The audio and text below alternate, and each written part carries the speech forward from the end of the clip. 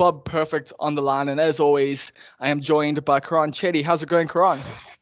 Hey Bob, I'm alright. Thanks, mate. How are you? I'm not too shabby. I've definitely been on a bit of a solo roller coaster journey here in my flat. I've done a lot of push-ups.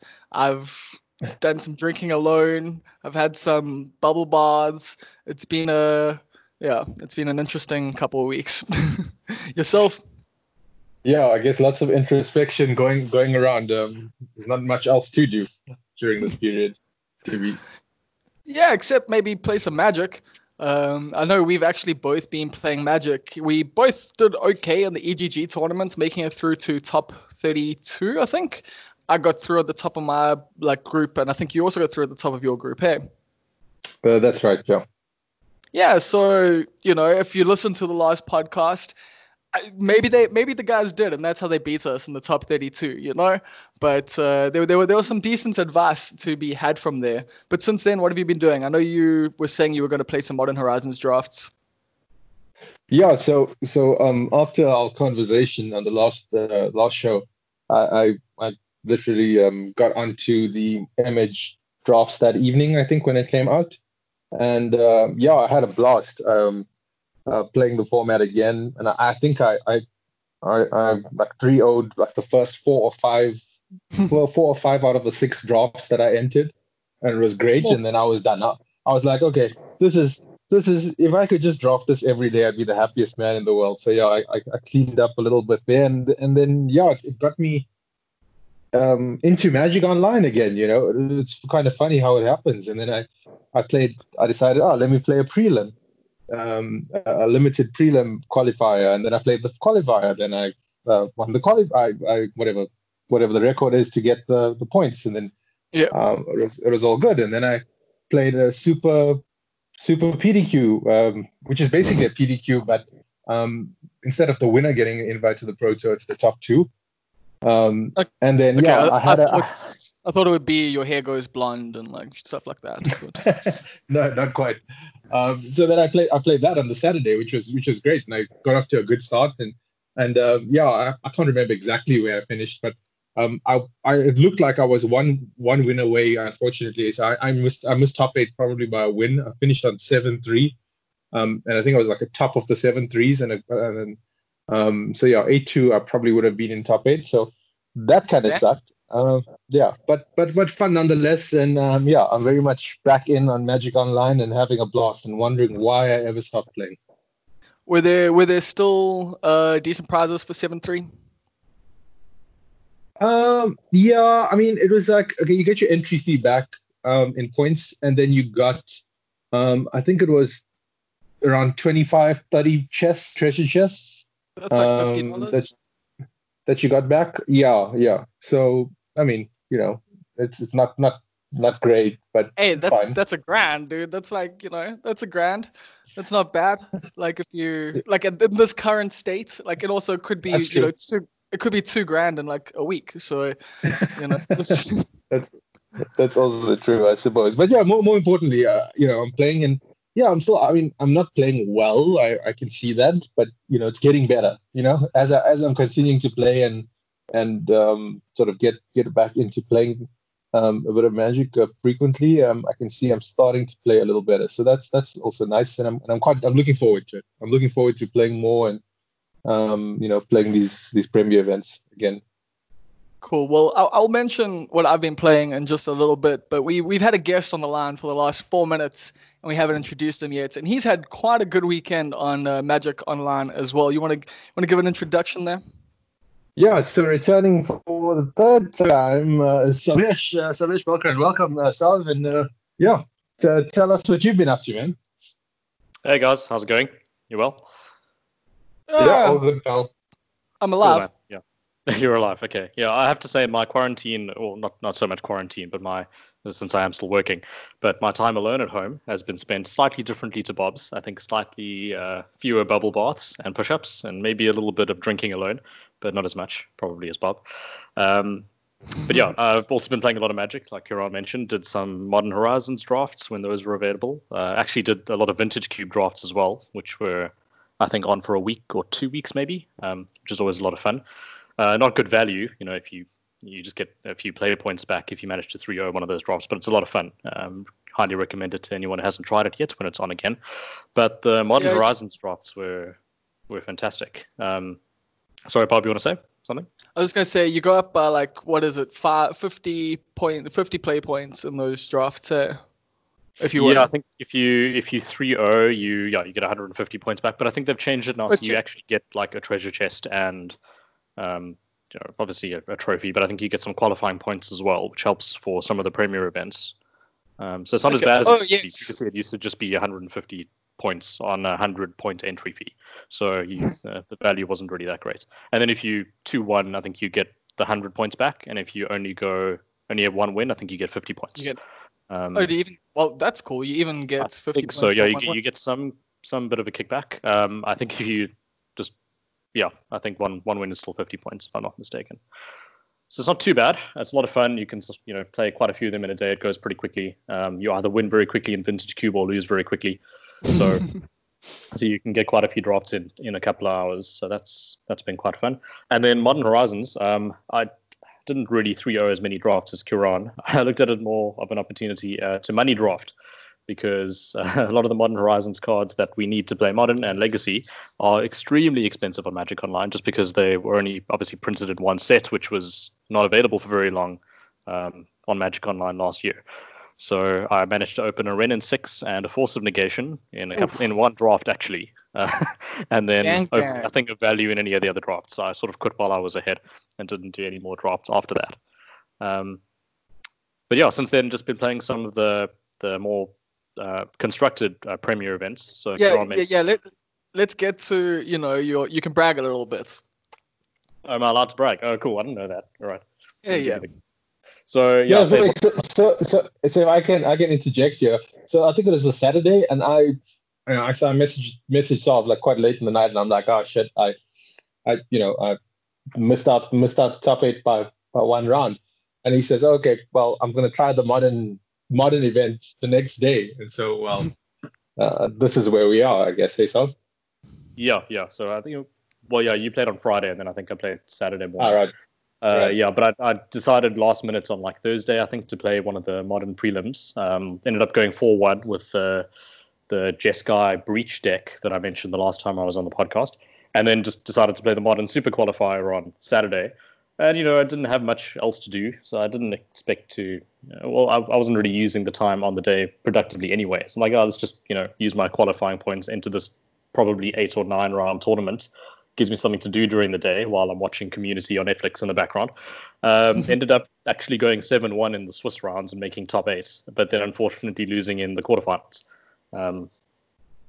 to a matchup which I think I was actually favored in, which was the Simic Urza matchup. But I had a string of unlucky draws, and he drew very well and had good sideboard cards at the right time, so didn't go my way. I ended up losing the quarterfinal, but ended up placing 5 to 8 in the top 8.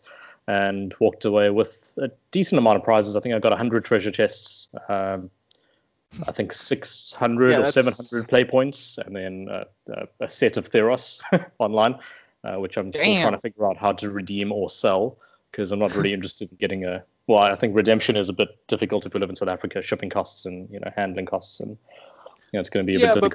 But maybe you can get it. Maybe you can get it redeemed and shipped to someone in America and just sell it to them directly. Yeah, that's entirely possible. Yeah. So I'll look into those options. I've been, trying to see how much bots on Magic Online are willing to offer, but I think you've got to sell the cards individually. They don't just buy entire sets. So that's card hoarder bars, like you can sell an entire collection kind of thing to them. So check them out. I sold out my last collection to them back in the day. So they're definitely one who they give pretty decent pricing as well. So if you're looking to sell cards online, I would look there. But also, we're not sponsored, so I shouldn't be giving anyone any. Well, I'm also not sponsored by Card Hoarder, but I make good use of their loan program on Magic Online. So if anyone's looking to play Magic Online, either Modern, Legacy, Standard, whatever, or Pioneer, on a fairly decent budget, you can look into that, because it makes switching decks and playing multiple formats simultaneously very, very easy. So I've used that to a good extent. So Card Hoarder, please sponsor us if you're listening to this podcast. That would be great. They have no clue we exist yet, but I'll send them a proposal and we'll see. You can change that. I mean, there's ways and means, I'm sure. Yeah, I mean, I'm sure we're a key market in there that they're trying to, break into. Everyone's trying to get into South Africa. Like, I don't know if you know that. If you work in the music industry, that's what you hear all the time. I don't know so much about Magic. Yeah, that does. Magic is about to hit a big change though. We're about to go into a new set. Have you guys been looking at Ikoria Lair of Behemoths? Or Behemoth? That is what it's called, right? Yeah, I think so. Can never remember some of the subtitles of these sets. But, yeah, like Behemoth, Behemoth. That's all I've been thinking. Right. Yeah, I've been looking at it a bit. I wasn't very interested in this set to begin with, but. Yeah, no, you're right. It is called Ikoria Lair of the Behemoths. I had no idea. I just thought it was called Ikoria. So I've learned something right now looking at this. While you're looking at the cards for the first time, you've learned what the set's called. Yeah. So, Karan, yeah, how's your experience with this new set been? Well, I mean, I think interesting. There's some interesting things in the set. Not as excited about. I mean, these, I don't know what you're gonna call them, tri-lands that they've been printed. The cycling lands. I mean, interesting. We'll see a lot of standard play. But again, I don't think they're gonna see a lot of eternal format play. Bro, Astral Drift is real now. Astral Drift, we're gonna play it in modern. You already had cycling lands. You already had cycling lands in modern. Yeah, we only had some cycling lands. We didn't have enough. It's got to be a 3-color. Like, you can go fully Esper now. No, I'm fully kidding. I don't think Astral Drift will ever be a deck, unfortunately. Ready to go. Yeah.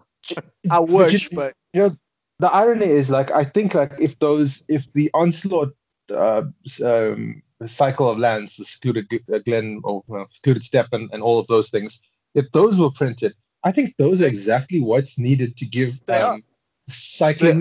It's in Pioneer, to give cycling decks a chance in Pioneer would be that cycle, because it's just too expensive. Cycling 3 and cycling 2 on your lands, it's just too expensive to reliably have to make those cycling style of decks viable, unfortunately. So yeah, these lands I think they'll be good and we'll see lots of standard play, but you might see one or two pop up from time to time in Pioneer, but that's about it. I don't think we'll see a lot of play beyond in eternal formats. But yeah, it makes the greedy 3 and 4 color decks slightly better, I suppose. But it looks like we're going into that kind of environment now. Just looking at the main cards in the sets, they just word soup gold cards. So what do you think? Are we going to go into multicolored formats now? They seem to be planning for it. Well, I think we are already, aren't we? I mean, if you think about it, 3-color. Yeah, sure. And like everything's, it's bent, it's simic, it's because the blue-green shell is there, which allows you to fix and add on and you bolt on as you seem appropriate. I don't know. I don't know how all these cards. I'm sure there's going to be some changes, but I'm hoping that aggro can be resuscitated. Okay, well, in terms of aggro, I've been seeing stuff over the course of the last year or so, or 2 years basically. They've been seeding mono black aggro. Like, they've been doing it for a while. Like, they've been giving us just a little bit out of each set. And I think we might be there. That 5-4 or that 4-5, what's this bastard called? This unreal 3-mana Hunted Nightmare. 1 colorless, 2 black, menace. When Hunted Nightmare enters the battlefield, target opponent puts a death touch counter on a creature they control. So, whatever. 1 colorless, 2 black, 4-5 menace. That's pretty unreal, especially when you've got Rotting Regisaur.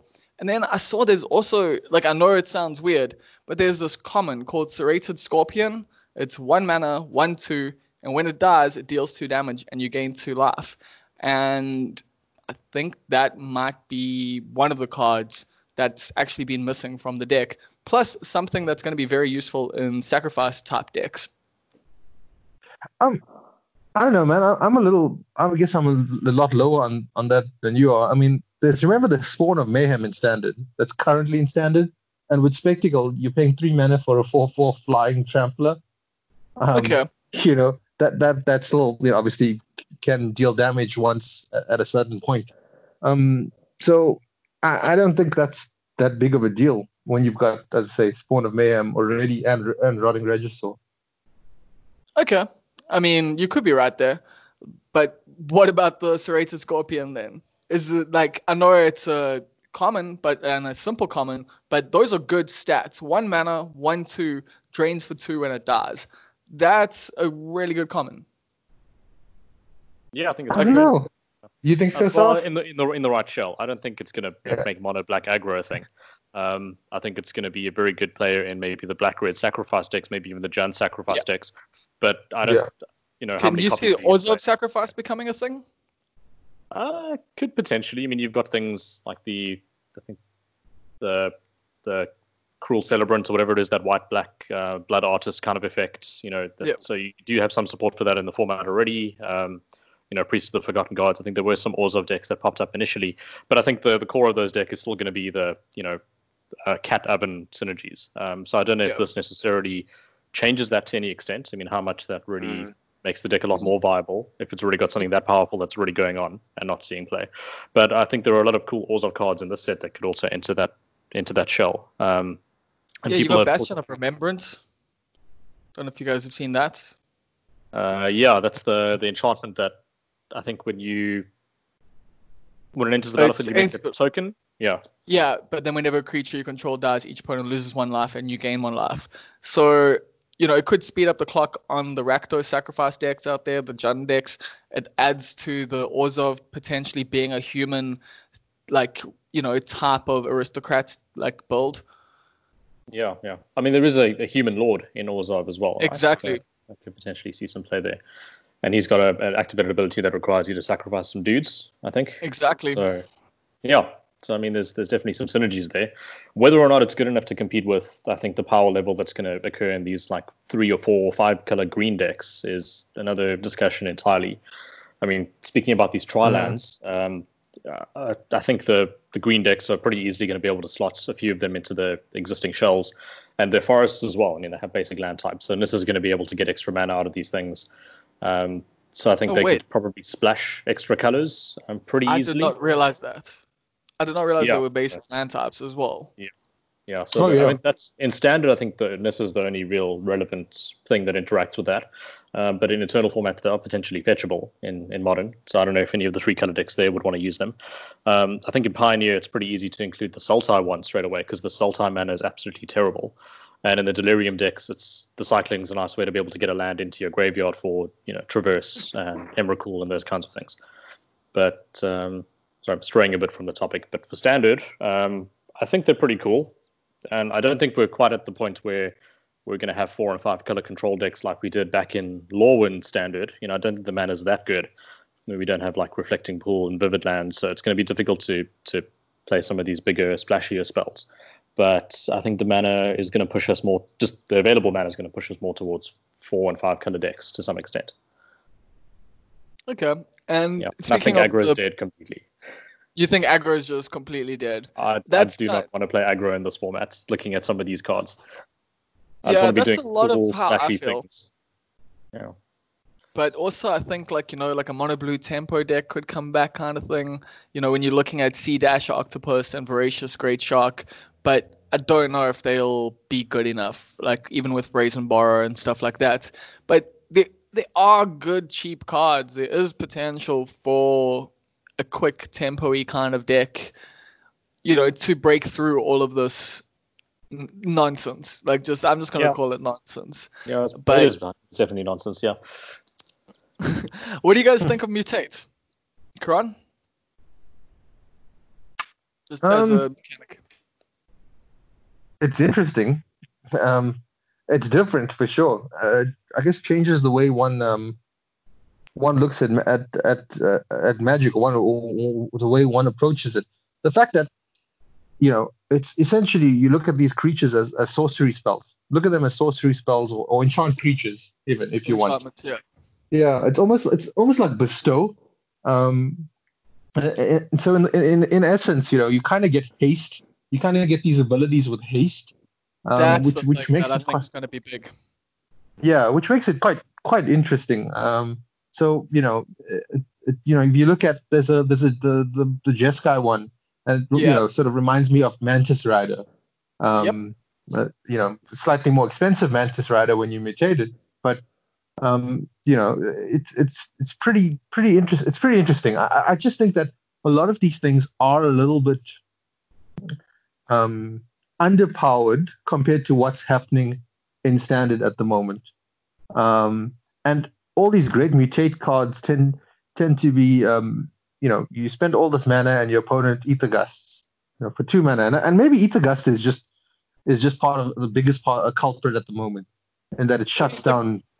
Ether Gust and Mystical Dispute shut down all 5 of these apexes. Like either Ether Gust or Mystical Dispute. Like we'll deal with them. Yeah. Sure. And it's just so efficient. It's so efficient and such a tempo blowout when you're trying to play sort of kind of fair and do these things with these mid-rangey type of creatures, and your opponent just can Ether Gust into a Nissa or a whatever it is, Elspeth Conquers Dead, and just deals with it. So this mutate cycle might shine later on, once some rotation happens. But there were a couple of the mutate guys that I thought were pretty interesting. The one that destroys it's a disenchant. It's a disenchant 4/4 mutate. So mutates for double green and a colorless. Yeah, that I thought would be pretty useful sideboard card. You can play that main deck. It's like 3 and a green for a 4/4 with reach and trample. It's It's not bad exactly. Stats, just up front, and then added benefit of being able to pay 3 to destroy, disenchant something, but then also give the creature you're mutating onto reach or trample, or turn it into a 4/4 with reach and trample as well. It's a bit smaller, So that's. I mean, you just put that in a red-green deck, like you've already done a lot, because you've got your little 1/1s and 2/2s, attacking early on, and then you just play this, and now your 1/1s are 4/4 trample reach. Maybe you put it on a creature with first strike or something. Or this is silly. Like, you can mutate on turn 3 and attack. Like, so turn 1 you play Fervent Champion, turn 2 you play whatever you want, and turn 3 you mutate this onto Fervent Champion. Oh no, that's a human, is it? Yeah, but something. Yeah. There must be something else like that you could, like Scorch Spitter. Yeah, sure. Yep, keeps the Scorch Spitter ability, so it still pings them for 1 when it attacks. See, that's where I think stuff is silly. Like, that's why I think, like, Sea-Dash or Octopus in particular, that one has my, just because of the 2 mana mutate cost. I think cheap mutate costs are going to have a big impact in this, in this format. Like, if mutate's going to have a chance against the super powerful standard that we're already in, I think it's going to be the cheaper ones. I don't know if I've mentioned, I've mentioned the Sea-Dash Octopus, but I haven't said what it does. It's 1 colorless, 2 blue, 2/2 flash. When this creature deals combat damage to a player, draw a card. And then its mutate cost is 1 colorless, 1 blue. So obviously reminiscent of Ninja of the Deep Hours, very similar card. Basically, you want to just attack with a creature, like a flying 1/1. Like, you play Siren, well, not a Siren Storm Tamer, but you play a similar 1/1 on turn 1, you attack on turn 2, flash this and draw a card, deal 2 damage. Feel pretty good about yourself. If you mutate it onto a creature with flying, it's got flying. So that's pretty good. It's actually, I mean, sorry, Karen Sov. Oh yeah, sorry. And these flash style decks as well. I mean, you can just hit them with your 1/1 flyer, hold up counter magic. If they don't do anything in step, you just flash mutate in your Octopus onto this thing, and then you untap and you got a Curious Obsession on your creature, or turn it into an Ninja Deep Hours. So it's the flash is what really makes this exceptional. that you can do it on end step or in combat as well to potentially grow your creature if need be. Which I think it has an edge over some of the other mutate cards, which are all sorcery speed and much more expensive. Well, I think there's one other shark that also has flash that you mutate. The voracious great shark. Oh no, not that. There was another shark. Yeah. Yeah, but it's terrible. I think. I don't know. Actually, no. It's looking at it now. It's like a. You may return target creature. Yeah, it's a bounce one. So. Yeah, it's a mana. That's not bad, but mutate cost is 4, 3. so it's not as fantastic as the octopus is. So yeah, this definitely lends a bit more weight to your theory that there might be like a mono blue tempo deck. I can't keep track of what's still in standard in terms of like small evasive blue creatures. Whether or not that's something that's actually viable. Or even Spectral Sailor's still around. Yeah, that's still around. Someone pointed out the other day that Arclight Phoenix is still in standard. I don't know how that's legal. It's been like a year and a half since that came out, but yeah. Anyway, standard's massive. So there's definitely a whole bunch of things that we can take advantage of. But the octopus is really, really cool. Yeah. Have you guys taken a look at the Mythos cycle there? Yeah, I had a look at the Mythos cycle. I actually really like a couple of them. I think the green and the black ones are very, very good. Yeah, the black one's unreal. It's so crazy. good. It's 3 mana instant speed. Let me read it out because some people might not know what it is. So it's 2 and a black instant, destroy target non-land permanent if it's a creature spell, or if it's a creature, or if green-white was spent to cast the spell. So you just pay 2 and a black instant, you can destroy a creature.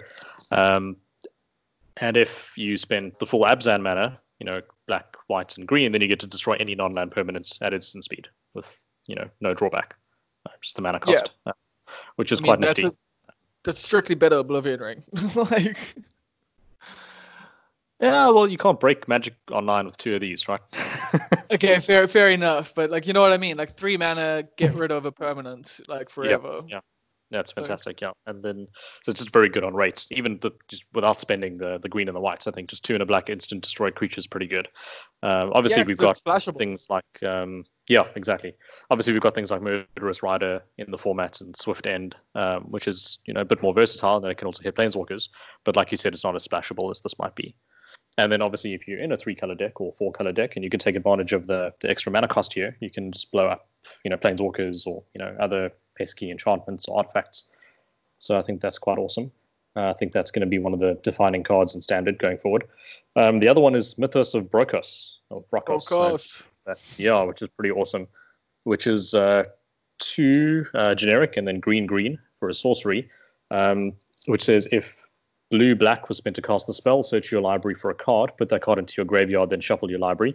And then the default text is return up to 2 permanent cards from your graveyard to your hand, which is just insane. It's 4 mana, and if you spent the Sultai mana as well, you just get to entomb something and then regrow it, and then also, just get something else back from the graveyard. So it's like a demonic tutor plus regrowth in Standard. Obviously, it's 4 mana, it's a sorcery thing, so it's it got some restrictions. It's in green and blue, so you're going to have 4 mana on turn 3 anyway. And you're going to have the ability to fix or splash for these colors. So I think grindy mid-range green decks are about to get a whole lot grindier and more mid-range. So yeah, this with Nissa is already an issue. Also you've got the thorn, the elemental of thorns, whatever. I never get it right. Thorn elemental. Not elemental. Cavalier.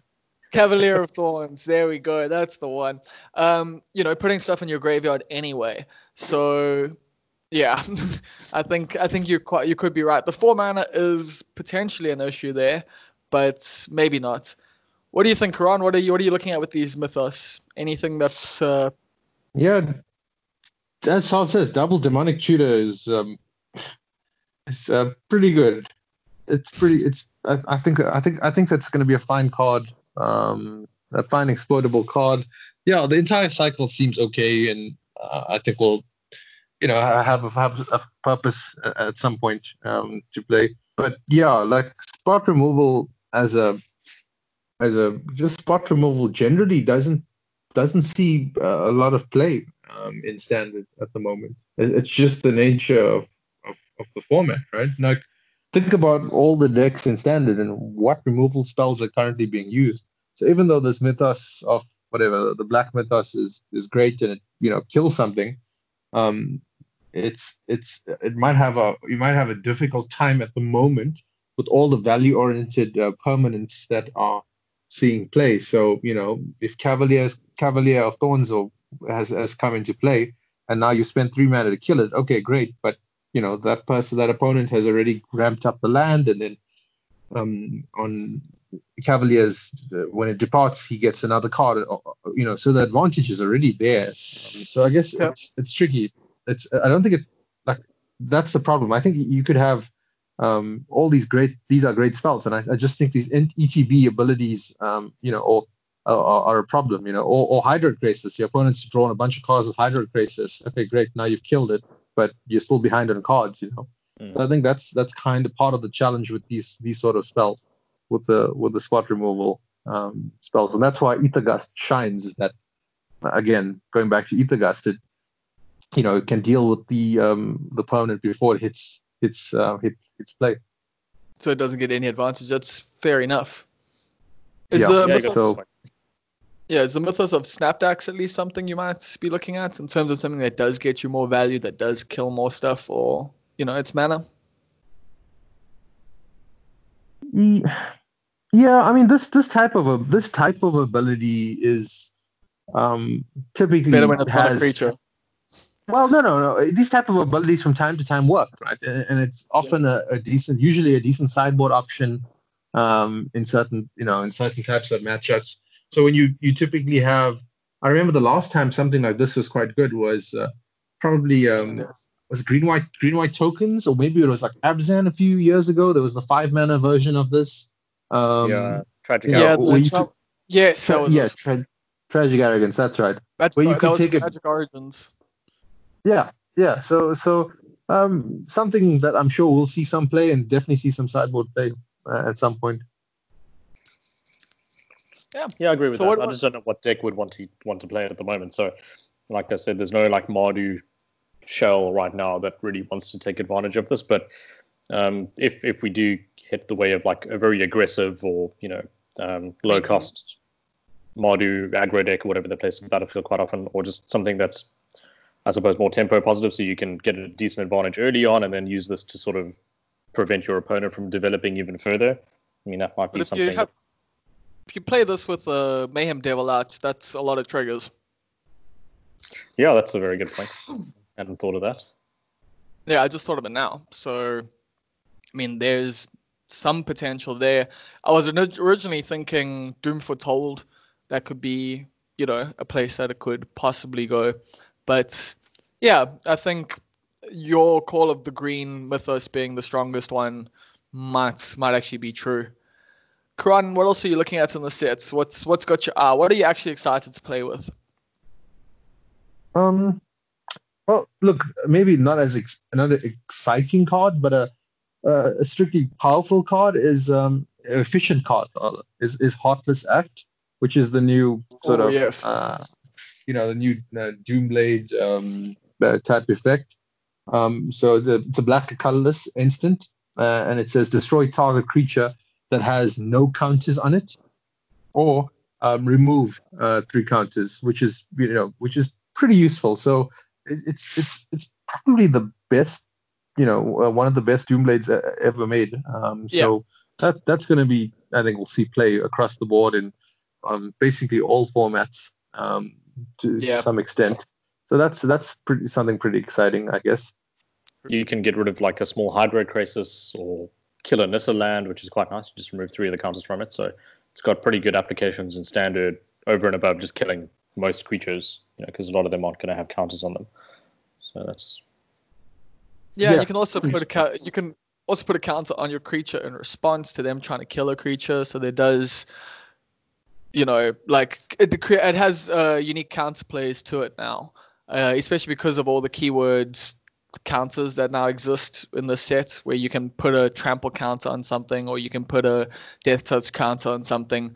So I think there's a few things that can do that at instant speed. So if someone tries to use this on one of your creatures, they go destroy target creature with no counters on it, you quickly put a counter on it to fizzle the spell. So I think, it starts, I think it's a really good spell in that starts opening up lines of play for both sides of you. You know, it's a really good removal spell, and it's one that starts creating unique modes of play.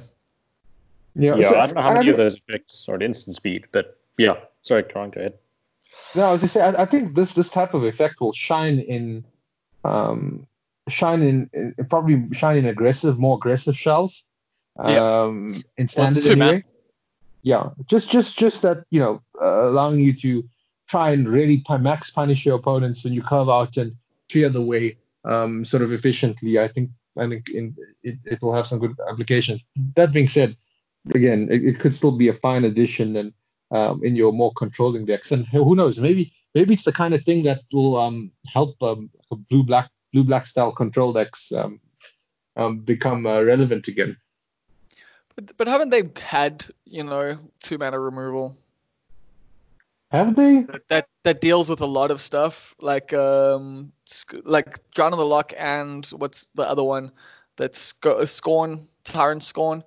They're not as good as this, obviously, but they both do the job. Like, it's not like they haven't had the options. Yeah, but Drown in the Lock, you need to jump through hoops to make it work, right? Like, it's not reliable. It's not reliable, and the same with the Tyrant Scorn. You know, it doesn't hit everything. Doesn't hit. You know, so again, you're playing with these cards that are situational. With this kind of answers most things that you'd want to deal with. So, yeah, I'm not saying blue black is viable all of a sudden because of it, but it's possible that this is a kind of card that will help a blue black or Esper style control deck. Or young mono black aggro. We'll see. I actually quite like the best cancel ever, which is, if you're looking at Mythic Spoiler, right next to Heartless Act, Neutralize. 1 colorless, 2 blue, counter target spell, cycling 2. I mean, personally, I think, like, other than what was it? The rare counter spell that's in Disallow. Like, other than that, I think, yeah, Neutralize is kind of the best 3-mana counter spell. Are you guys? That's interesting. Like, just being able to cycle, you know, it gives it such versatility. Yeah, I think it's a lot better than a lot of the other cancels we've seen. I don't know if it's necessarily better than Sinister Sabotage. I think Surveil was quite relevant on that. But yeah, I suppose if it's dead or if you draw late in the game, and you can cycle it immediately if you want to try and find a more specific answer to something that's already in play or another threat. So it's got some good play patterns there. And cycling is just one of my favorite mechanics ever. So it's pretty cool to see that, you know, on more cards. I don't think we've had a cycling counterspell. Sensor. Miscalculation. Miscalculation. Yeah. And then there's also... was way before my time, Kiran, but yeah, you're right. Yeah. I actually got quite excited because I think when this was spoiled initially, I saw it on Twitter or something. So I only saw like half the card before I clicked on the image. So I saw like counter target spell cycling 2, and I got excited. And then I saw that it cost what it costs. Got a bit less excited. But is blue control good? I mean, blue-white control was supposedly the best deck in the format, and that lasted very, very, a short amount of time. And then it got, usurped by this Teamer Adventure deck, Black-Red Sacrifice. So maybe going forward, do you think that control is going to be a big player? I don't know, man. I would say in limited, this is just a decent card, and I think it's a good counterspell. Our counterspell is going to be good at the moment. I don't know if a 3-mana counterspell is going to be good. Not in a world of Aether Gusts, not in a world of Dovin's Vetoes.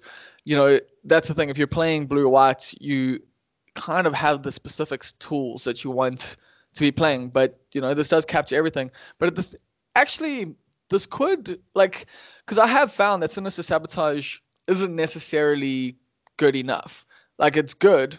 It's a good counterspell. But when I have it in a deck, sometimes, I've got it in my hand and I would rather be drawing a card at the end of turn, if it's on turn 2 and I know, I'm not going to be, if I've got another counterspell in my hand, like Dovin's Veto, which I can keep up, or Mystical Dispute, which I can keep up, I can just cycle this at the end of the turn anyway and keep up that mana to counter. Or on turn 3, now I can just keep this up to counter or cycle it away.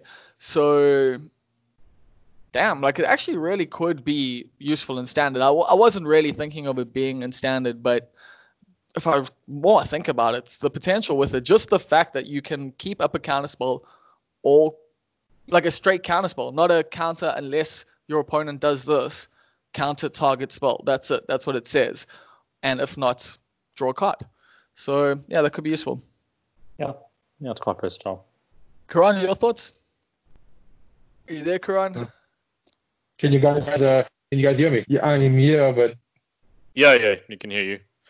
you can? Okay, cool. Cool.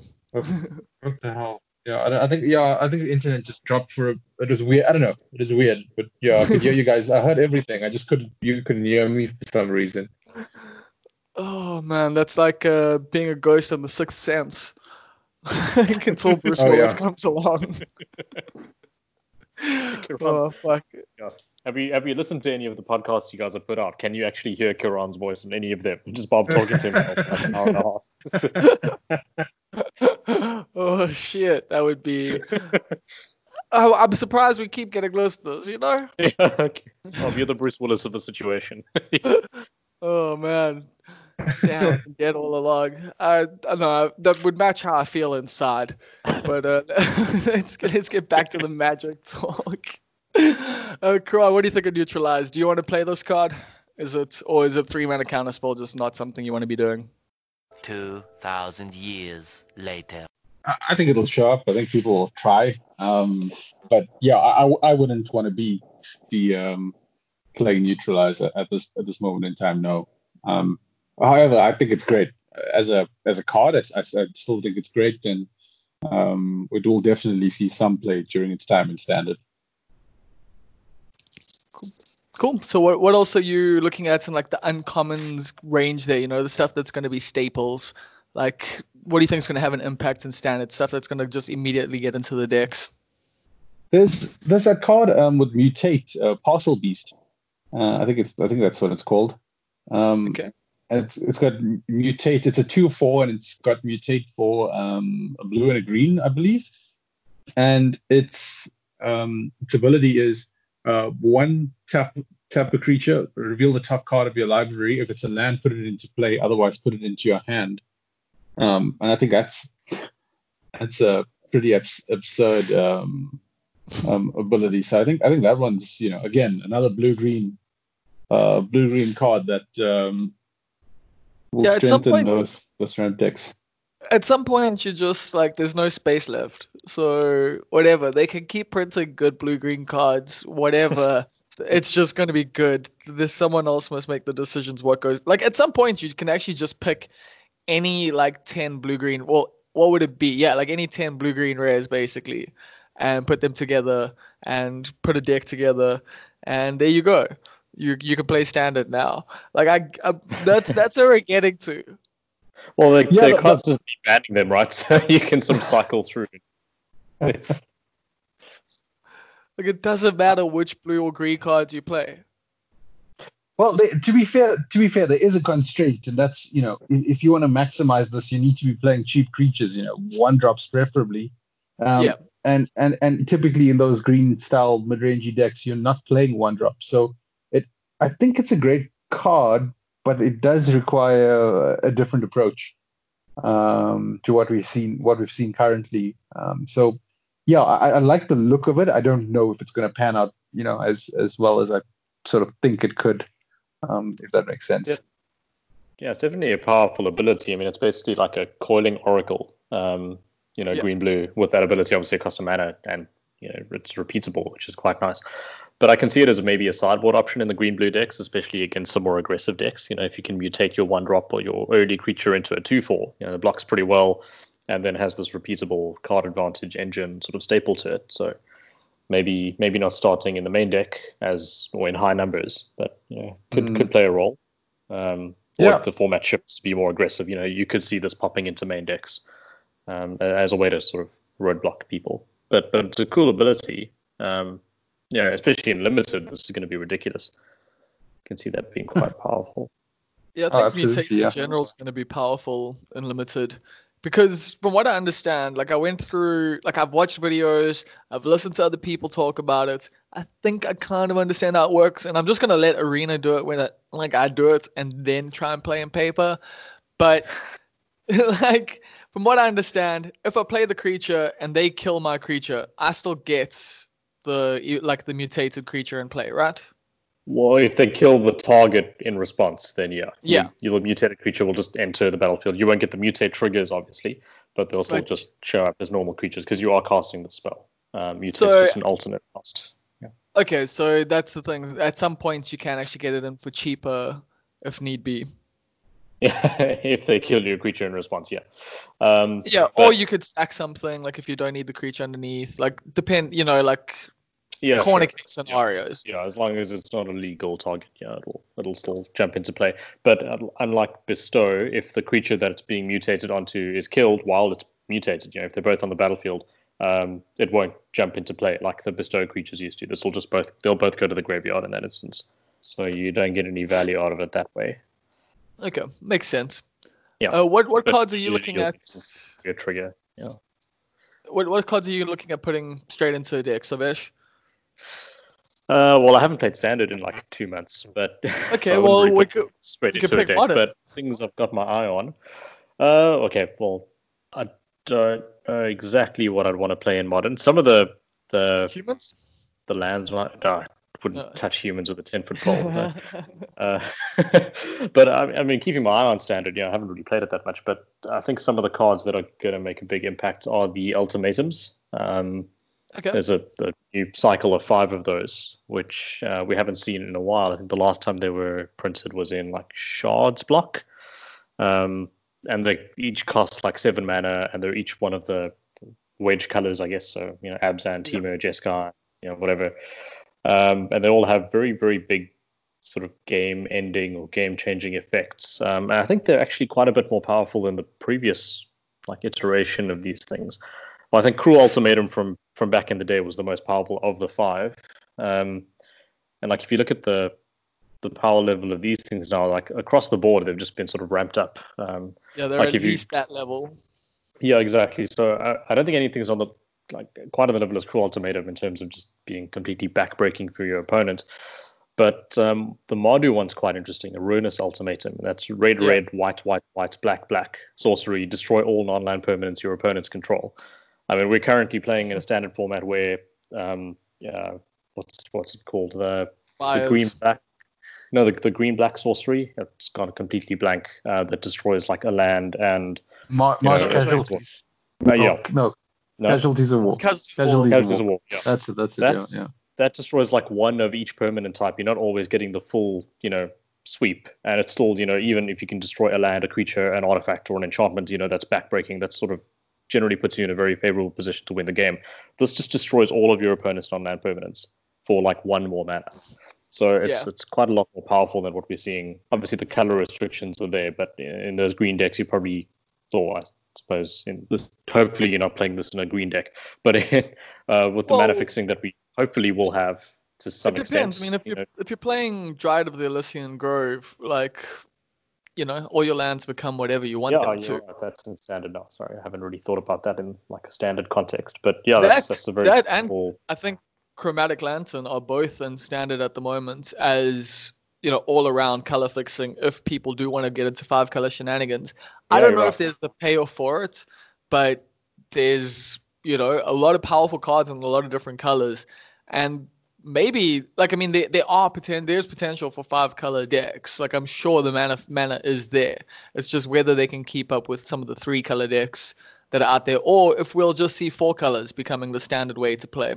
I could just picture it now. I could picture the Dryad, I don't know, into Teferi, into Ruinous Ultimatum, those kind of silly things happening. Yep, I could just see it. Yeah, can you add Ruinous Ultimatum? You're like, that's great. Yeah. I mean, compare that to I'm looking at the old ultimatums now. I just pulled them up. Like Violent Ultimatum was the Jund one from back in the day, similar mana cost, and just destroy 3 target permanents. So there's a big gap that they managed to traverse. Obviously you can hit lands and so on, but like 7 mana destroy 3 versus 7 mana, decimate your opponent's board. That's quite a big jump in power level, I think. But looking at the other ones, the the Sultai one, Emergent Ultimatum. That's also pretty interesting. That's like black, black, green, green, green, blue, blue.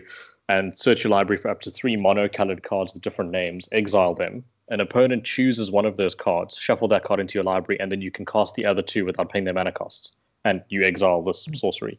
So there's, I don't know if there's any combo potential in Standard. I'd have to have a look at all the possible, available sets and see what you can do. But I'm sure someone could figure out some shenanigans.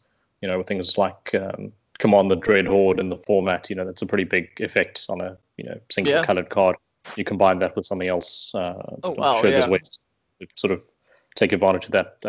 I don't know if there's a way to exile cards from your library in Standard. I don't know if you can get Jace and something else that mills yourself or something to that effect, and that might be able to present some combo potential. But yeah, I think across the board they're pretty cool. Kethis is in the format. I mean, like, I don't know how much that would actually pay off with this, but I was just thinking, like, getting stuff into the graveyard is valuable there, but this can just actually, you just get the cards you need directly, and then you're good to go. This is probably going to do something in Commander, right? I'm sure there's ways you can, multiple cards you can fetch and just win the game on the spot. But no, exactly. Like, you can play this in any Sultai deck. Like, that's the problem with some of these ultimatums, is they are going to go into, like, any deck with those colors in Commander, but that's how they're making Magic cards these days anyway. That's, I think, kind of why you see a lot of what you see in Standard these days as well, is because they want that crossover with Commander. So I think that's why these ultimatums look the way they do. I mean, Eerie Ultimatum is straight up a Commander card. Return any number of permanent cards with different names from your graveyard to the battlefield. Like, that can work, I guess, in Standard, but that's a Commander card, straight up. Well, what if you play it in conjunction with Mythos of Brokos or whatever that thing is, where you go and tutor up the cards that you want, throw them in your graveyard, and then bring them back to play. Assuming that there's some reasonable combination of cards in Standard that do something powerful when they come into play together. And you're spending a lot of mana to do that. Well, over multiple turns, right? Yeah. Yeah. When you live one turn. But yeah, this could just slot into like some random Abzan mid-range reanimator deck, just sort of a value-oriented deck. It doesn't necessarily have to be a combo deck, but obviously there could be interactions as well, yeah. So you guys think just being able to get, so for 7 mana, just being able to get any permanents from the graveyard to battlefield is worth it? Yeah, I any number. Any number of permanents with different names, though. Because that's the thing, we've already got Command the Dread Horde, which does a similar thing. It's not the same because you can't bring just permanents, it's creatures or planeswalkers, and you take the damage. But, that's easier to cast. And for that effect, essentially, it gets from your opponent's graveyard as well. So wouldn't that just be stronger at the moment? Or except that the damage clause is the problem. I mean, Command the Dread Horde was dominating Standard for a bit, and then we lost the Explore package, and that's what allowed you to play Command the Dread Horde. So Command is still a fine card, but we don't have a life gain engine to facilitate that at the moment. So I mean, I think it's fine. I think it's a fine card. Okay. I mean, can you imagine your opponent casts Ruinous Ultimatum and you respond with Eerie Ultimatum the next turn? That seems okay. As long as they haven't Teferi'd the Ruinous Ultimatum and done it at the end of your turn, then you should be fine. There's shenanigans galore. Do you think this Whirlwind of Thought? Oh, that's an enchantment. I thought it was a creature because it looks like a creature. There's no way that can be played in Standard, I think. 1 colorless Jeska, whenever you cast a non-creature spell, draw a card. That's a powerful effect. I think the Teemo one's a lot better. Whatever it's called. Let me look for it now. The Song of Creation. Song Creation, yeah. I mean, the Jeska one's cool. I mean, but how much are you able to abuse that effect? And often you're going to play it. Yeah. I mean, maybe you get like 1 or 2 cards out of it, but do you what really about the enchantment synergies? Like just the constellation stuff, essentially, you can maybe, that could maybe be the thing where it would work, is in decks that are playing lots of enchantments, so you're drawing cards. I guess you don't really need to. So like that blue-red enchantment that gives you the fairies, but that's such a slow way to do things. But the thing is, every time you're countering something, you're drawing a card. That's pretty powerful. But 4 mana for that, is that worth it? I don't know. I don't know when are you going to play this? I mean, you're going to tap out on turn 4 to play this. Obviously, you'd want to hold up an interactive spell or do something a bit more proactive on those turns. If you're playing Jeskai, probably playing more of a controlling deck. I don't know if you need the additional card advantage. Obviously, it's yet to be proven. If you see it in play, it's probably going to snowball out of control pretty quickly. But if you want to do completely broken things, Song of Creation is obviously a lot better, but that's a different style of deck and obviously requires you build your deck in a particular way. But Whirlwind of Force, definitely a powerful effect. But like you said, it's slow. Obviously, it's not going to be very good in the right or in certain matchups. It's going to be very dependent on where the format is. And if it's very slow and control based, perhaps this is a reasonable way to combat that. Just gain this incremental card advantage over the course of the game. But 4 mana is pretty steep, though, to not immediately affect the board in standard. Exactly, because the Song of... Because in relation to Song of Creation, Song of Creation, you can at least play that extra land immediately on turn 4. So that does give you just this extra advantage immediately when you play it. And at the beginning of your end step, discard your hand. Not so great, though. But minor drawback. Yeah. Yeah, so that's... But, I mean, depending on what you're trying to do anyway... That could be okay. Like if you've got like Urus in hand, whatever, you can just get them back. So that's not such a bad thing. But that is a drawback. Like I mean, that's not a... No, it's definitely not trivial, But if you could put that in something like the Temur Adventures deck, I think it would go pretty well there because you're playing a large number of spells per turn. You're generating an insane mana advantage generally. And if you cast your spells, you draw cards off of them, but they're also in the adventure zone most of the time. So you can, potentially cast them from there, even if you've discarded your hand. Presumably hopefully you've got something to do when you start your turn so that you're not drawing just, completely dead off the top of your library. So you're having Uros in your graveyard or having some other escape cards in your graveyard give you a way to sort of, replace the card disadvantage or replace the cards that you would have discarded at the end of your last turn and then sort of create this chain reaction during your turn to sort of snowball. And then once you've got, I think if you're playing extra lands, if you could play things like Arboreal Grazers because they put more lands into play so you can empty out your hand a bit more sooner. But then I don't know how you're winning those games. Maybe you want to draw your entire deck and then play like a Thassa's Oracle. But the fact that you have to, And then, but if you have to discard your hand, then if you draw a Thassa's Oracle too early, it's going to get discarded. So then, I don't know, maybe you could play Underworld Breach in a Song of Creation deck. I don't know if that's something that you could do.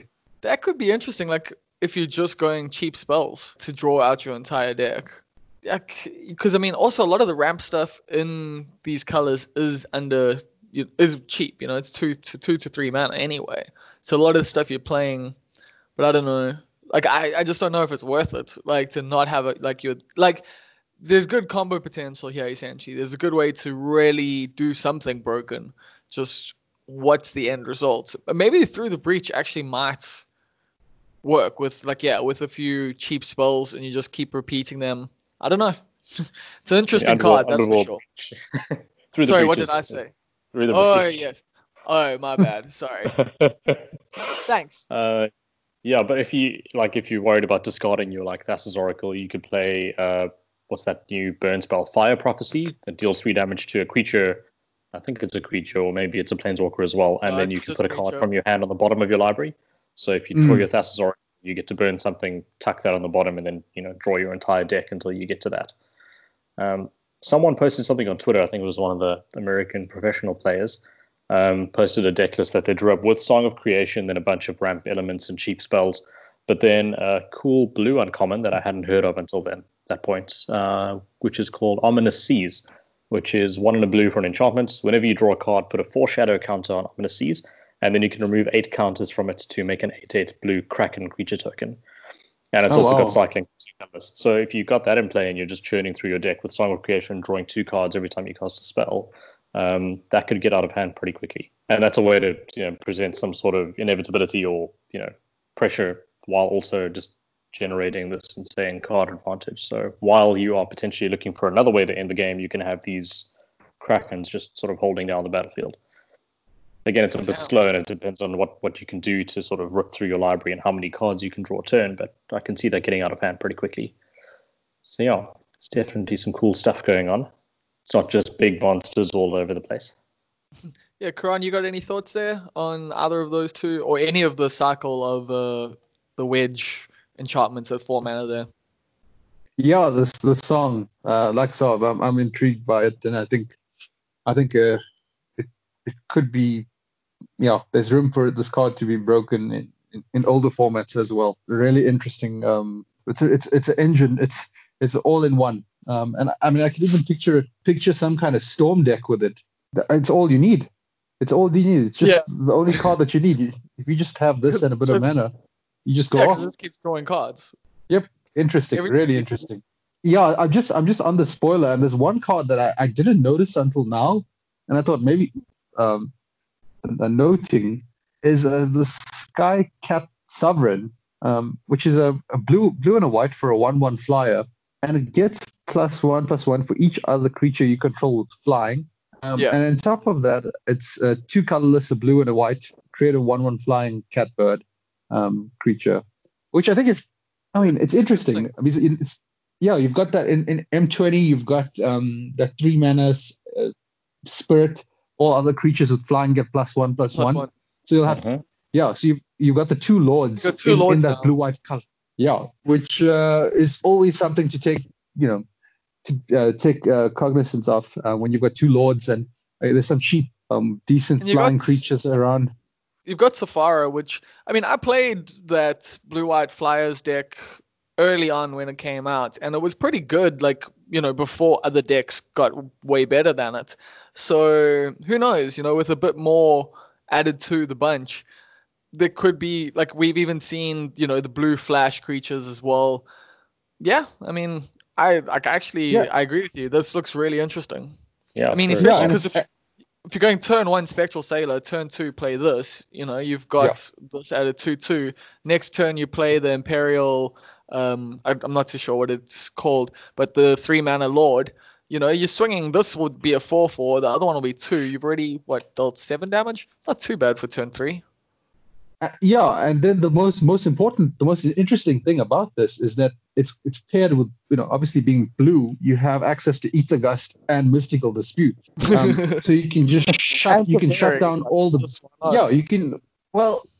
if you even, you can just shut down all the big powerful spells of the mid-range deck. So I think, it's a little unassuming, but I think, maybe we need to do some Googling, and I need to look up what flyers are available in Standard, because there's something to it. Old Arena deck. Yeah, also hadn't noticed that until now, but and you've got the Octopus in blue, right? So you're definitely playing that in this deck.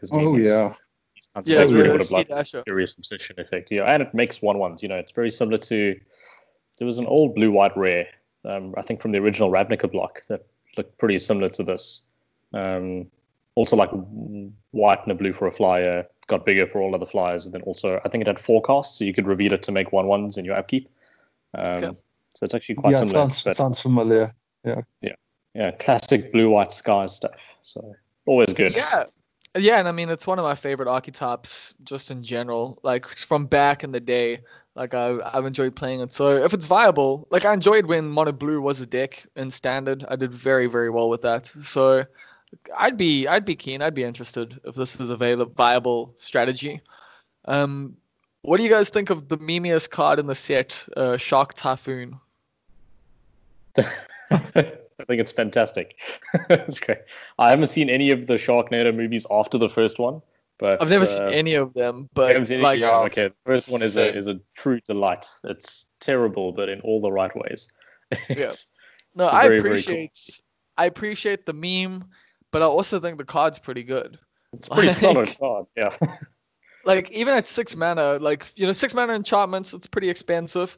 But whenever and especially a 6 mana enchantment that doesn't do anything when it comes into play, if you're going to play it. But whenever you cast a non-creature spell, create an XX blue shark creature token with flying, where X is that spell's converted mana cost. So that's just incredibly powerful straight off the bat. But here's where it gets interesting. It's got cycling X1 blue when you cycle Shark Typhoon, create an XX blue shark creature token with flying. So it's essentially never bad, except for like maybe on turn 3 where you play it for 1 mana, like as a 1/1 flyer. Like that would be kind of the only time it's really terrible. If you need to make a land drop, you need to make a land drop, man. Just got to cycle these cards. But I mean, you can cycle it at instant speed. You can do that. So it even gets around something like a Teferi, right? So if they play a Teferi on their turn 3, they down tick to bounce something. At the end of that turn, you can still cycle this, put a 1/1 shark into play, and then swing and kill it. And it's got flying, so obviously wow, get through I did not think of that. Blockers they've got. But that's also, it's a very good finisher for a control deck. That's not that we're in short supply, or they're in short supply. I mean, you've got things like Dream Trawler and other sort of control finishers in the format already. But this is pretty good, especially against opposing control decks, because once it's in play, if you can sneak it in, if you've got a Teferi or something, you just, every single spell that you cast is going to make some sort of threat that they've got to deal with. So it's really quite good. Yeah, I didn't think of the being able to, I thought cool cycling at instant speed, but I didn't think you'd be able to cycle it like at instant speed against Teferi. That is a game changer in my mind. Like that makes it a lot better. Like it was already quite good, but that's really good. Like just that ability alone to be able to create a creature against a Teferi at the end of their turn around and swing, kill. Yeah. And even later in the game, I mean, you're holding up counter magic. They have a Teferi in play, or if they manage to play a Teferi, they can't counter it. It's uncounterable. And then they can't counter this on the, if you. That's also a thing. It's uncounterable. And it scales pretty well with the rest of the game. You can make a 5/5 or a 6/6. Just out of nowhere, which is uncounterable as well because it's attached to a cycling effect. Yeah. Huh. I mean, I'm going to try this card first. Like that's just it now. I have. You're just going to a mono blue deck after all the cards we've been talking about. Well, this wouldn't go in that, but I think maybe a Constellation type build could be interesting, just because I've already got like a really fun Constellation deck that does powerful things, but isn't powerful enough. And so I want to try some of these new enchantments. I mean, they've seeded, a lot of stuff in Theros, a lot of enchantment stuff, a lot of payoffs, and now they're giving us more enchantments. It is kind of what they do when it comes to Magic sets. They don't necessarily give you all the tools to build the decks that you want to build with the set that comes out. A lot of the time, as time goes on, they will release more cards. And I think something, like Shark Typhoon, there was also that other enchantment that Jeskai one, like I was bringing up earlier. Even though it's a do nothing enchantment when you play it, there could be, a Jeskai Constellation home in a way for these things, but maybe not. Maybe I'm wrong in that regard, but I'd like to give it a try at least. But I think straight control is obviously where you would want to just put this in to start off with, if you weren't me. Yeah, totally. What do you guys think about the companion cards? You think they're going to make any meaningful entry into standard? Yeah, I think there is. There's that one that everyone's like, yeah, that one's definitely going in, but I can't remember what it's called right now. Give me a second. Let me get down here. The black-white one, I think, is quite good. In general, it is just going to change, the game of Magic, in a fairly meaningful way. It's got deck building restrictions and stuff on how you're going to actually have to build your deck no matter what, if you're going to play one of these. And then, from there, does it become this thing where every deck has some of these? Every single time you're going to have a companion in your deck and you're just going to play it and it's just going to become repetitive. That's where I think some people are a little bit scared. But, I mean, I'm interested to see how they go. Well, I mean, that's basically what Commander is, right? You've just always got access to this extra card that's sitting in the command zone. So this, I think, would function pretty similarly, but you can only cast it once per game from your sideboard. So I don't think it's going to really ruin games of Magic and make it too boring or too repetitive or predictable in that way.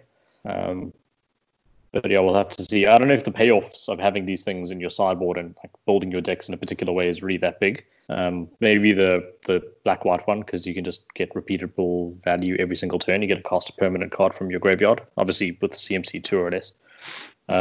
So that could slot. People are looking at that for like eternal formats. But I don't know if it's really going to be that good in standard if your standard deck consists only of permanents with CMC 2 or less. So yeah, and I think the way the risk, as you say, like the risk of it, the game altering the game that we sort of play and love, they try to mitigate that risk by putting in these clauses, whatever it is, whether it's playing cards of a certain mana cost or whatever the case is, and that's why I think some of the companions are probably just going to be casual appeal type cards, but like as you say, the black-white one, Luris of the Dream Den, I mean that probably goes straight into Storm, in Legacy. Yeah. It's like a no-brainer in that deck, and then this Karuga, what's Macro Sage, probably goes straight into Jeskai Fires, because like all their cards are 3 mana or greater anyway. So there'll be the outlier, and hopefully it doesn't cause things, doesn't break the game as we know it. I mean, the reality is the game's been around for 27 years or whatever the case is, and they need to try new things to keep us, keep it fresh and keep us coming back for more. So I think we need to give all Wizards the benefit of the doubt here, and hope that this is maybe just some something casual and something fun that people will try out, but hopefully nothing too broken comes of it. I mean, it's not like they've made mistakes, in the past or anything like that we could, mention from this very podcast. Like, this podcast hasn't even been around that long. We could bring up a long list of Wizard design mistakes lately. So, yeah, like, I mean, I'm hoping it'll be okay, and I think it will. Like, just looking at the way the cards are worded and structured and stuff like that, the restrictions aren't chilled, like those are pretty hectic deck building restrictions in a lot of cases. Like this Yorian Sky Nomad, you start like the 3 colorless, and then it's blue white, like either blue white hybrid, it's hybrid mana. So it's a 4/5 legendary creature, bird serpent companion. Your starting deck contains at least 20 cards more than the minimum deck size. Flying, when it enters the battlefield, exile any number of other non-land permanents you own and control. Return those cards to the battlefield at the beginning of the next end step. There is not a single constructed format that you can play this in. Like, unless you want to play an 80 card deck, because you can't play it. That's the thing. You've got to like disrupt some basic assumptions that you've got about Magic. Obviously, I don't think I'm going to be brave enough to try playing an 80 card deck in any format. But if you've got a reasonable number of cards with like ETB triggers and good value cards, like the blue white Panharmonicon deck a few years ago, that something like that would be pretty well suited to this. And I guess but obviously you've got to take some risks. I guess one of the things that this doesn't have the restriction of that Commander does is your deck doesn't have to just be these colors. So with this, in theory, you could play it in a band color deck, and you could be playing stuff like Euro and Growth Spiral and, anything like that, just to get more, just to make it worthwhile having more cards in your deck. You churn through your deck quicker or whatever it is. But still, that's what I mean, though. It's just a little bit ridiculous with some of these things that they're trying to make you do. Because, I mean, I would play the deck if we could make a deck that's 80 cards and competitive in Magic, but it's never been done before for a reason, You've never played Battle of Wits, have you? Other than that, that's what I was going to say. Other than Battle of Wits, which is a 250 card deck. Well, it's not impossible. I mean, I don't know if you guys remember, a few years ago, must have been probably around 2015, give or take, Ben Rubin intentionally registered a 63 card deck at a Grand Prix, and came like second or third. What was the intention? Did he know that he? No, he knew. He said it was right. He worked out the numbers and he said 63 cards was correct for this deck and what it was trying to do. So, it's possible. I guess what I'm saying is it's possible. It is possible. It's not unprecedented where people play like crazy numbers and do well with it. But yeah. Yeah, that's the thing. I don't do the math. I do the guesstimate. I don't write stuff down and try and figure it out. I just go, yeah, roughly that amount, and then depending on how much I win or lose, I figure out I was right or not. You sort of hold your lands in one hand, your non-land cards in the other hand, and sort of weigh them up, figure out if there's enough of either of them. Exactly. Yeah. I think Sam Black has also written in the past about breaking this whole 60 card assumption, and not for any particular reason other than maybe there is a reason to play more than 60 cards in some instances or in some formats where you want access to more things. But I don't know if he's written anything recently about this particular card, but interestingly, it's probably easier to meet this restriction than it is for the other ones, because you can just play any extra 20 cards in your deck and still have access to this, and not to limit yourself to only even or odd converted mana costs, or taking those kinds of things into account. So and you've always got access to a 5 and a 4/5 flyer that blinks all your things on turn 5. So it's not the end of the world, but yeah, I'm not going to try it. Someone else braver than me can do that. I'll just follow suit. The last card I want to bring up is Dire Tactics. It's Orzhov, so it's 1 white, 1 black, instant, exile target creature. If you don't control a human, you lose life equal to that creature's toughness. Pretty good removal. I mean, we've already got the Doomblade, so not necessarily. Like, both cards have different uses, obviously, because this exiles, and like they look like they're making an Orzhov humans deck, so that's immediately going to go in there. But even in non-humans builds, do you guys see this potentially being used, because it's 2 mana exile target creature?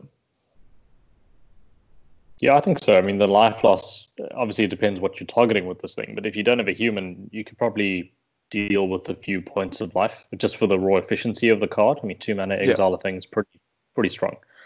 I think you can deal with a particular drawback. Obviously, it's got its limitations, and also if you want to do it early enough, you've got to make sure you have access to both colors and mana, so that might be a bit difficult in some decks that you're trying to play it in. But it's a very good removal card. And I think, like you said, there seems to be a black-white humans deck that's being pushed. I mean, if you look just below that on the spoiler that I'm looking at, General Kudro of Drannith, he seems like a pretty solid guy. I mean, and a 3/3 human lord with like 2 relevant abilities. So there's definitely support for that archetype. So, and like you said earlier, if you've got these aggressive decks and these cheap black removal spells like Heartless Act can sort of help you maintain that tempo and keep the board clear and help you push through damage, this obviously fits right into that mold as well. So, well, the humans thing is, I mean, potentially there, it could be a bit too janky, but you've got Hero Precinct 1, and you just go Hero Precinct 1 on turn 2, turn 3, General of Kudra of Drannith. You've got quite a board state already. Like, that's just a simple little thing. And then, like, I don't know if you see next to the General Kudra, you got General's Enforcer, which is also 1 white, 1 black, 2/3. Legendary humans you control have indestructible. It's a human soldier itself, so that helps your General Kudra. If you go General's Enforcer into General Kudra, the General Kudra is indestructible straight away. And the General's Enforcer has like a Moorland Haunt staple to it, which is pretty cool. So exile target card from a graveyard. If it was a creature card, creates a 1/1 white human soldier token, and General Kudra has 2 colorless, sacrifice 2 humans, destroy target creature with power 4 or greater.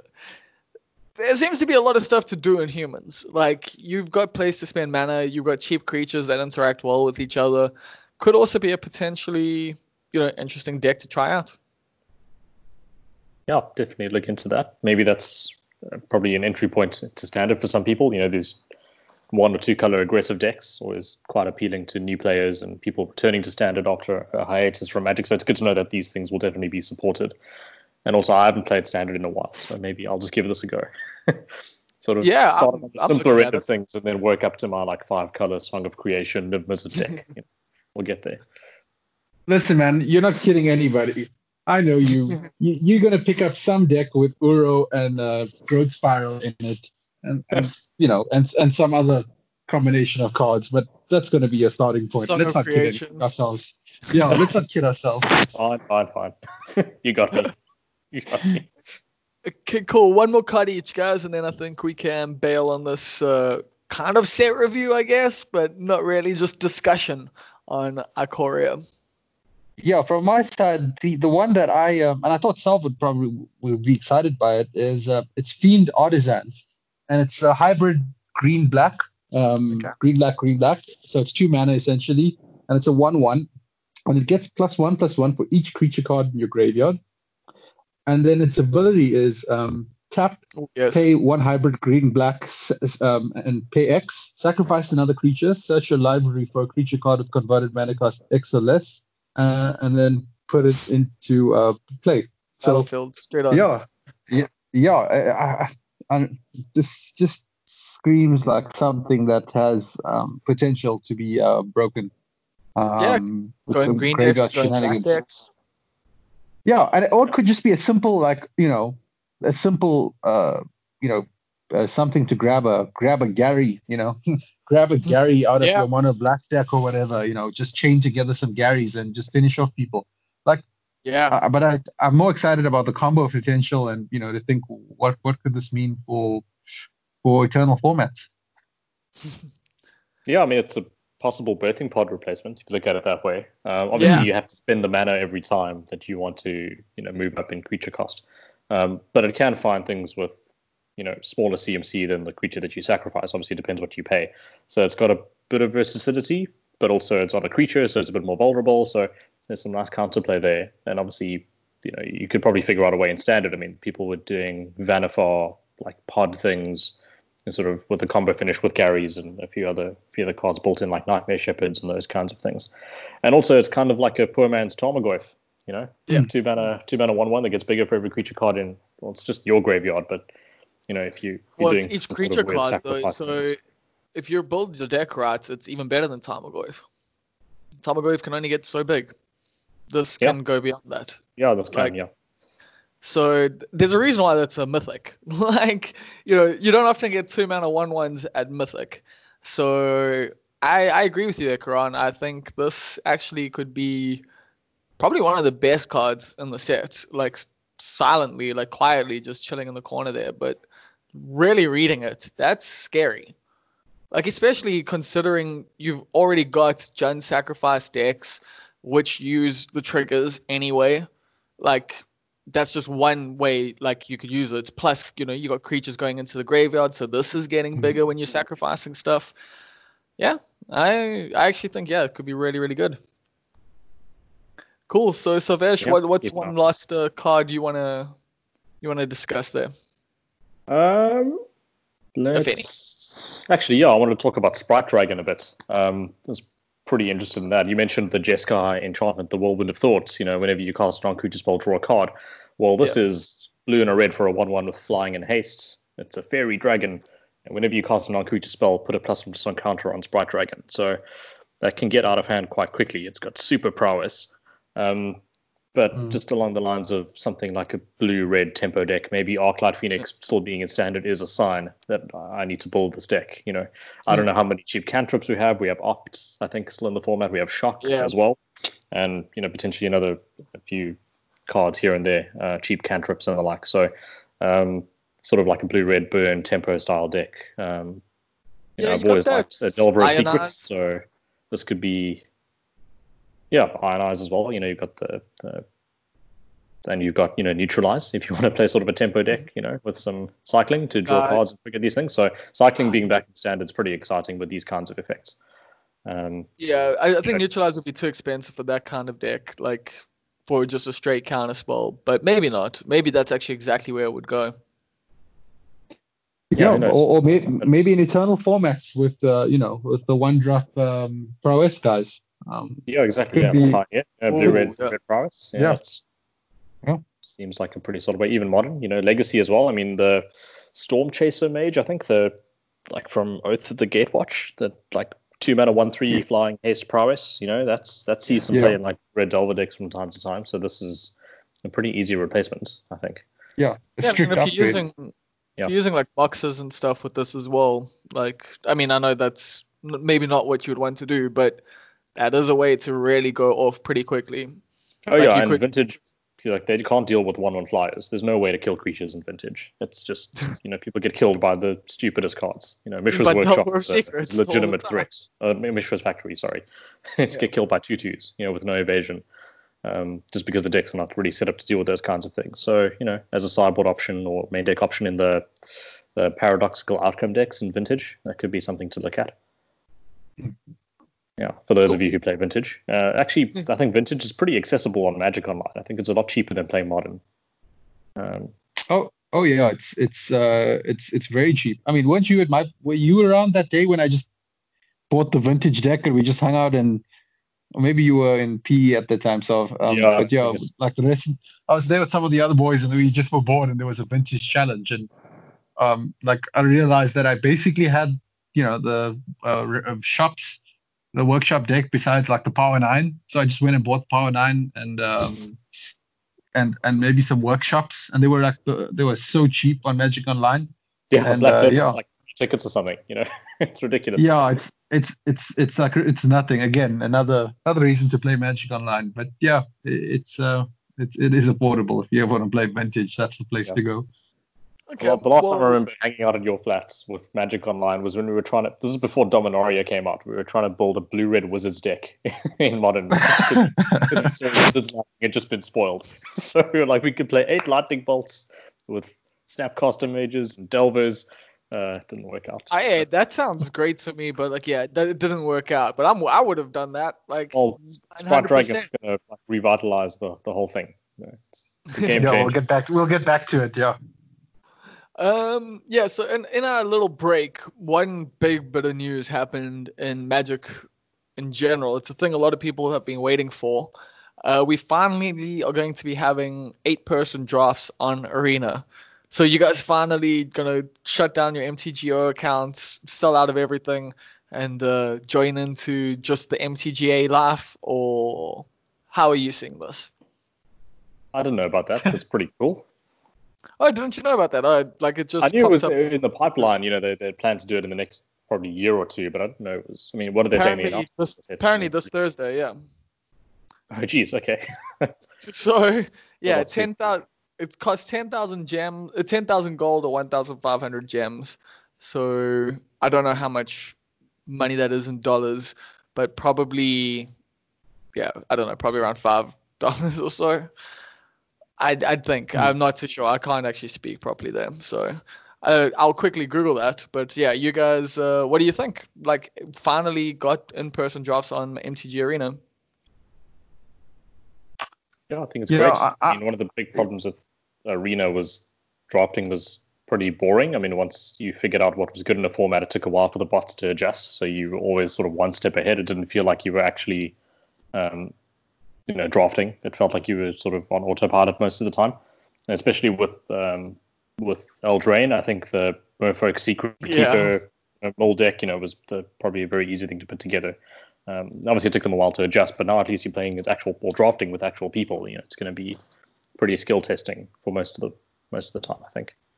So that's pretty cool. I don't think it's going to pull me away from Magic Online. I've still got the Eternal formats. I've still got cube drafts when those are on. I know there's cube sealed on Arena, but it's not the same thing. No, but it's still quite fun.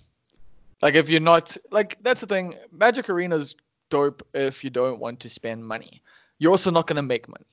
MTGO does have that ability to gain value as time goes on.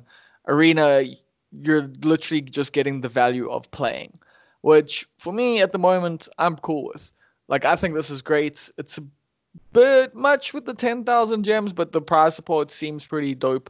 So I'm quite cool with that. I'm reading here, it's $5 for 2,500 gems. So this is basically costing you $3.50.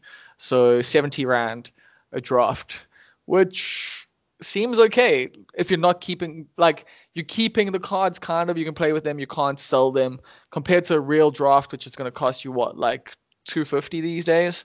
So in terms of getting a real draft experience, that seems kind of worth it. But in comparison to MTGO, how much are you paying there? $12, $14? Okay, so it's very different because so let's say it depends on what you're drafting, but I think a regular draft is $12. on MTGO, not a fancy set or anything. Yeah. But the difference is, if you obviously build up a collection on MTGO and you have the ability to cash out on MTGO. And so, like, Arena, it's great that they're going to have, you can draft against other people, and that's fantastic, and it's a step in the right direction. But, like, it's not going to make me want to stop playing MTGO, because, again, why must I have an Arena collection? And the reality is, a person like myself will probably still have to pay for Arena, because I'm not going to sit there every day and play whatever stupid challenges and quests, I don't know, put two twos in your deck or whatever stupid things that they end up. It's not Hearthstone, bro. Like, well, whatever, man, whatever. It's just you just gotta play, like, you've just gotta play games of Magic. Like, that's it. Like, that's like their quests are fine. Like, it's not too bad, but I feel you. Yeah, so like where it's different. You still require, so if you're not playing and you're not doing that all the time, you still gonna need money to do that. You need a significant amount of money, I think, to do it. Like, it's funny, like, on your MTGO account, your account's worth whatever amount of money, and, like, it's funny. I was having a discussion with another friend the other day, and with the rand taking a beating against the dollar, I looked at the value of my account, and I was quite pleased. I thought, maybe it's a good time to just cash out. I haven't. Yeah. No, I haven't. But I'm considering it at the moment. Just like selling out of the account and just leaving a little bit in, and just to mess around with. I sent you some photos of what I'm doing, or I told you what I'm doing when it comes to MTGO at the moment. I'm actually using it to trade cards and stuff, and I've gained about $30 in value in the last week. I haven't played anything, but I had about $20 worth of cards in my account still from back in the day, and also from playing through the Sharks account, getting chests and stuff like that. And yeah, I'm now up to like $50 in value of cards. So slowly but surely, I'm just watching the meta game, buying cards, selling cards, and making a little bit of money each day. Who knows if this will become my full-time job, and I'm gonna become just a MTGO trader because of the rand-dollar exchange rate and having a lot of time on my hands. Exactly. Who knows? But yeah, that's something I've done. And it has been pretty cool so far. But yeah, like, for me, it's just the initial cost of MTGO is the problem. Like having to just pay that $12 to start with, that's paying 240 rand to potentially get blown out. Because like, if you open a set, you could get literally 1 rand's worth of cards out of all 3 of your packs. And then if you get 1 win or you get no wins, you're done. So it depends on how good you are at the game, essentially, as to whether or not MTGO is worth it for you. And I'm not quite on your level, and I also just don't have the bank balance to be able to do it. So for me, being able to now play proper drafts for free, that's a cool way to have the competitive experience and not necessarily get the competitive prizes, but train for competitive events and train for in-person, real-life drafts, essentially. For a lot of people who haven't played in-person drafts, have never drafted 8-person sets because they've just come on to MTG Arena, this is a great way for them to now get better at it and to be able to play if there's ever GPs again and if there's ever a Pro Tour again. Not a bad way for them to test as well, like for cheap or for free, depending. Because $3.50 compared to $12, that is a big difference, especially when you need to adjust the learning curve, essentially. If you're at the bottom of the learning curve, I think obviously MTGA is the way to go. Sure, that's a good point. Yeah, pretty big deal. Yeah. Did they mention in the article that you've just read, Bob, whether or not these will be ranked as well? So will they contribute towards your I think I read that. Yeah, I think I read that they will. Okay. Yeah. Well, that's a pretty big incentive then to carry on. Yeah, it's more expensive than the It's more expensive than the bot ones, but I think it's the only way you can play best of 3 now. So that's interesting. But that's also cool is that, yeah, if you want the best of 3 experience and like a proper draft experience, like at your local store, that is available to you. They've actually got 2 options. They've got like the premier option, which gives you more prizes, and it's 7 matches, and then they've got your like regular option, which is just your 3 matches and kind of just your simple MTGO prize structure. Like it's pretty similar to that. I assume everyone would know that by the time this comes out, but maybe that's some new information to you, because it was new information to Sarv, and it was new information to us today as well. Well, you And it ambushed is, me. yeah, and it is like, yeah, Nightpack ambushed you, but this is big news in terms of what a lot of people have been wanting. I think it opens up access to proper drafting to thousands, maybe millions more people, even like eventually will be able to now have the experience of drafting properly, because drafting in real life is hella expensive. Like I can't remember the last time I drafted in real life, like, you know, that wasn't for some sort of really competitive event. So yeah, personally, I'm pretty stoked about it. But I think that brings us to the end there. You guys good? Got anything else you want to share? Can I just give us a bonus thought here around our blue-white Flyers deck? Sure. I've been on MTGO now. Corner. Yeah, I've been on MTGO now, looking at some what's available, and obviously there's going to be the 8 Lords. Then there's a card called Rally of Wings. Which I've never seen Rally before. of Wings blows people out. The card's hilarious. Yeah. Are you kidding me? So many times. Yeah, 1 blue instant. Untap all creatures you control. Creatures you control flying at +2/+2 until end of turn. Yeah, it's stupid. And then it's and then you've got things like Loyal Pegasus. 1 white 2/1 flyer for 1. Spectral Sailor, obviously. You could play things like Fairy Guide Mother, Brazen Borrower. Obviously, I want to see your list. What's your homework? Yeah, actually, those are cards that I hadn't tried out because I hadn't played the deck since Eldraine. Because the time I had the deck was long before then. So that's actually, there's a lot of new stuff. Yeah, and like you've got obviously the new Ninja of the Deep Hours, mutate guy. Ninja of the Deep Octopus. Yeah, Ninja of the Deep Octopus. There you go. Yeah, and like there's even Dungeon Geists in Standard, which is obviously a great way to handle big creatures. So yeah, I think we could try something here. Okay, cool. So that's going to be one of the MTG Sharks builds that you're gonna see. You can follow us on Twitter at MTG Sharks. Both Karan and I are now on the account. Karan's going to be sharing some lists from his drafts, and yeah, I think we can both try and brew up. So like we can come up with our own lists, see how they do, and then try and maybe work on something together. I think that could be a fun little project. What do you think, Karan? Cool. Sounds good to me. Cool. And Saab, what are you going to be doing when it comes to MTG? You're going to go back into the modern, or are you actually going to try out some Ikoria? Well, I think when Ikoria drops, I think I'll probably play a bit of Standard, maybe do some drafts. But for the time being, I'm going to carry on grinding out these, modern Pioneer qualifying events. Trying to get on the Pro Tour eventually when that does happen in paper.